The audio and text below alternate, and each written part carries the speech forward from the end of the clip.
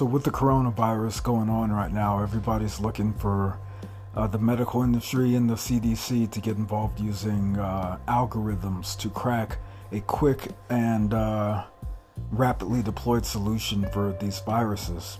So it all goes to math and its ability to solve viral problems. And if you know anything about the Bible, the Fibonacci ratio is built into all living things. It's the essence of the creation of life.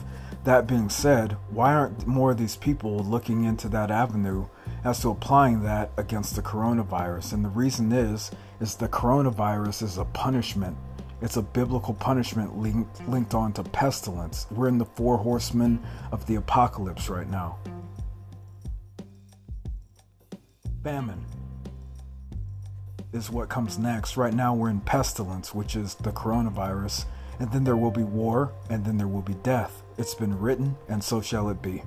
That being said, actually, I think people really need to reevaluate what they're doing and start preparing, for the end is nigh.